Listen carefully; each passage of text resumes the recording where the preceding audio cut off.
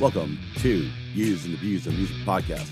My name is Scott, and this is episode number 14, my unofficial top 10 bassist. Again, these are unofficial, as I will be doing an official list sometime next year in 2019. Just to make you understand, these are short episodes and would have been a mini episode, but with the upcoming birth of my granddaughter, I needed to get some episodes put together and recorded quickly, which is why episode 12 was about a 45-minute show due to breaking news. Anyways, let's get on. This day in music. Today is October 26th. Let's try that again. October 26th, 2018. And in 1958 on this day, the first rock concert in Germany was held in Berlin, and it doesn't go well. As agitated youth fight during the performance by Bill Haley and his Comets, by the time the police clear the Berlin Sport Palace, where the concert is held, 5 policemen and 6 audience members are seriously injured.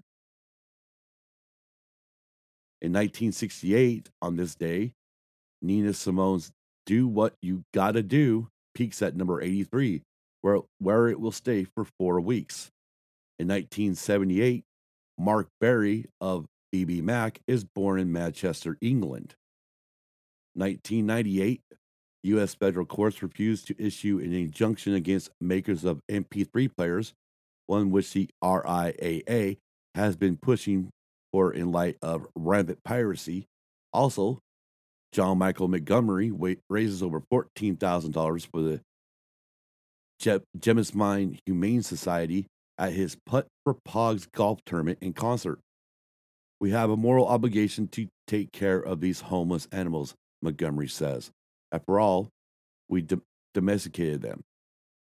Also, Marilyn Manson begins his Mechanical Animals tour with a show in Kansas City.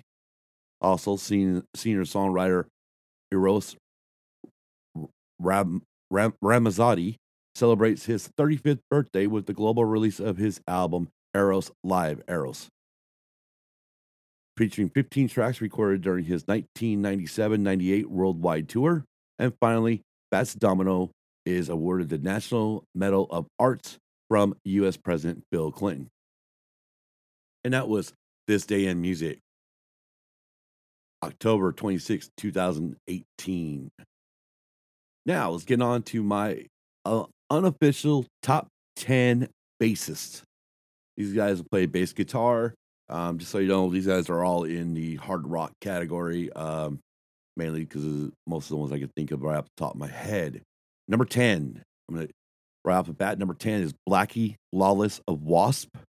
Now, Blackie, if you follow Blackie or Wasp now, Blackie plays guitar. But it wasn't until was Inside the Electric Circus album when Blackie took over playing the rhythm guitar parts. Before that, Blackie was playing bass guitar. Also, number 9, this might shock everybody, especially those of you that know I'm a Motley Crue fan. Nikki Sixx of Motley Crue and 6 a.m. Nikki, especially with Motley Crue, does not do a lot of bass lines. He just does a basic bass line because, again, if you listen to the Too Fast for Love episode, gosh, I think it was like, I don't remember what number it was. But if you listen to that episode, I believe I said it in there, it came from Nikki that because of Tommy being a flashy player, that he just decided to be a basic player, or not be flashy, not care about, just mainly keep the rhythm section together. Number 8, Juan Crosher of Rat. Now, Juan, he likes to show up on stage, but he does got some great bass lines, which I can think of one off the top of my head right at the moment, but unfortunately I can't. Anyway, so number 7, I'm going to give it to Kip Wiener of Wiener.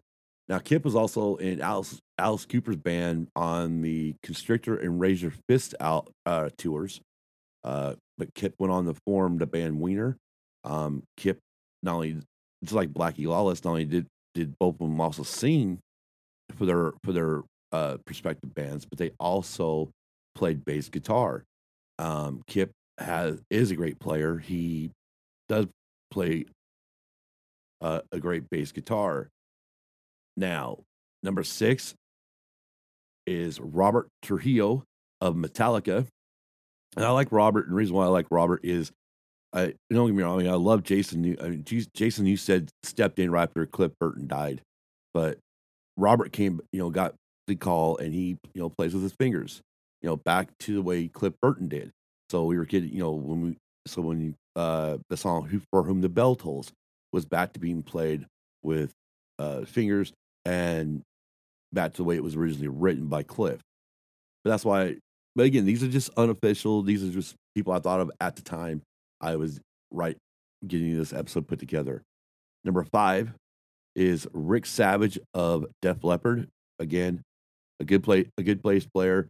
He keeps it in the pocket. He does have some good bass lines. Anyways, let's just move on to number 4, Rachel Bolan of Skid Row. Again, another great bass player or good bass player who he just again keeps it in the pocket, but he does got some good bass lines, especially when you get past their first self-titled album and get into like Slave to the Grind, where you get a lot more harder, a lot more edgier, and I think Rachel really shows off his bass playing. Number 3, Steve Harris of Iron Maiden. Now, if you've heard the song "The Trooper," or any Iron Maiden song, you definitely can hear Steve Harris is playing. But Trooper, he's got that. I mean, it's almost like I'm almost like I want to say like almost like not like a machine gun, but just. But he's doing it with his finger. I mean, it's a great bass line with the Trooper, and the fact that he also plays with his fingers versus a pick. Number 2, my number 2 and number 1 are kind of iffy if that's actually where they would stay. I don't know. My number 2, though, is Cliff Burton of Metallica. I mean, For Whom the Bell Tolls. He wrote Orion.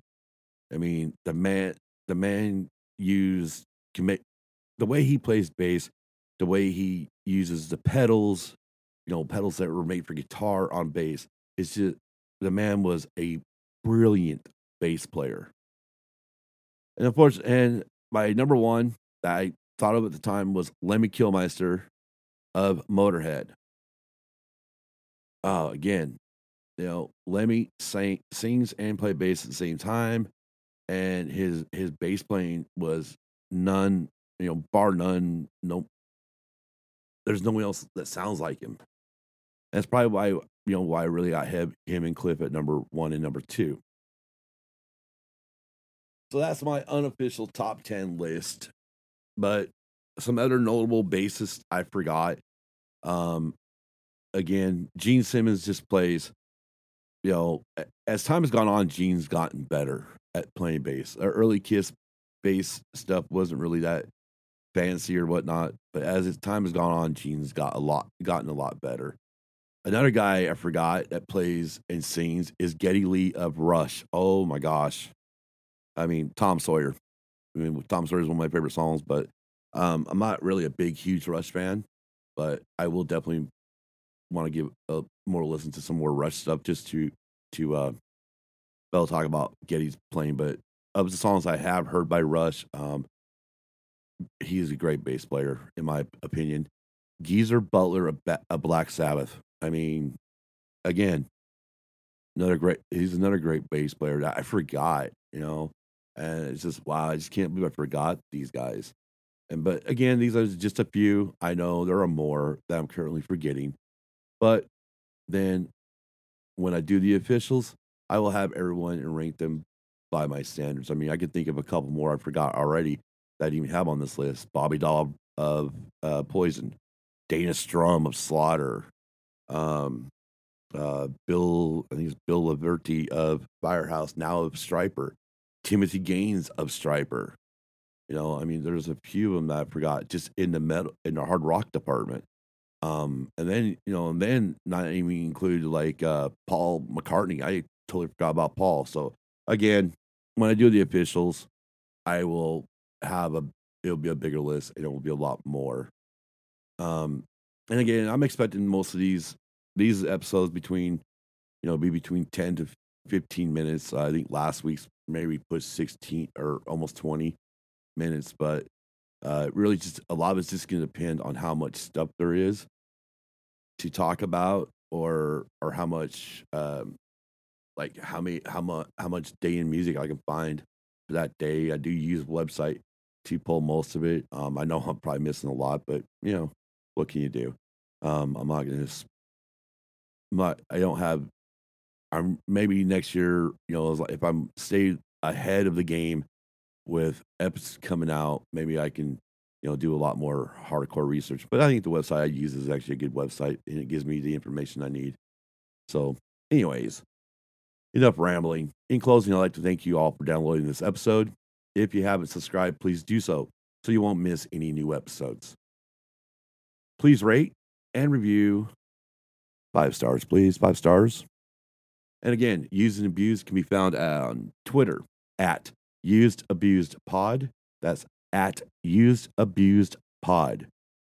Also on Instagram at Used and Abused Pod, and is spelled out AND. Used and Abused Pod. Again, and is spelled out AND. Email is usedandabusedpod@gmail.com. Again, the and is spelled out AND. And on YouTube, search Used and Abused Pod. Again, you can find also the links in the show description, except for the YouTube one. I don't have a link for that. I just tell you, just go search it. YouTube, I really haven't added much to it, but when I get back to doing albums, as long as I can find most of an album on there, I'll put it on there. But we'll wait and see. If I can't find it, then I won't be able to put it on there because of YouTube's copyright rules. Anyways, again, there will be links in the show description, so look in the show description on whichever platform you're using. And to find this podcast, you can go to iTunes, Apple Podcasts, Anchor, Google Play Music, Google Podcasts, Pocket Casts, Overcast, Breaker, Castbox, Radio Public, and Spotify. Please subscribe so you don't miss any new episodes. Also, again, please rate and review Used and Abused, a music podcast. 5 stars, please. 5 stars. And until the next episode, have a great week and weekend. Be kind to everyone and keep the music playing.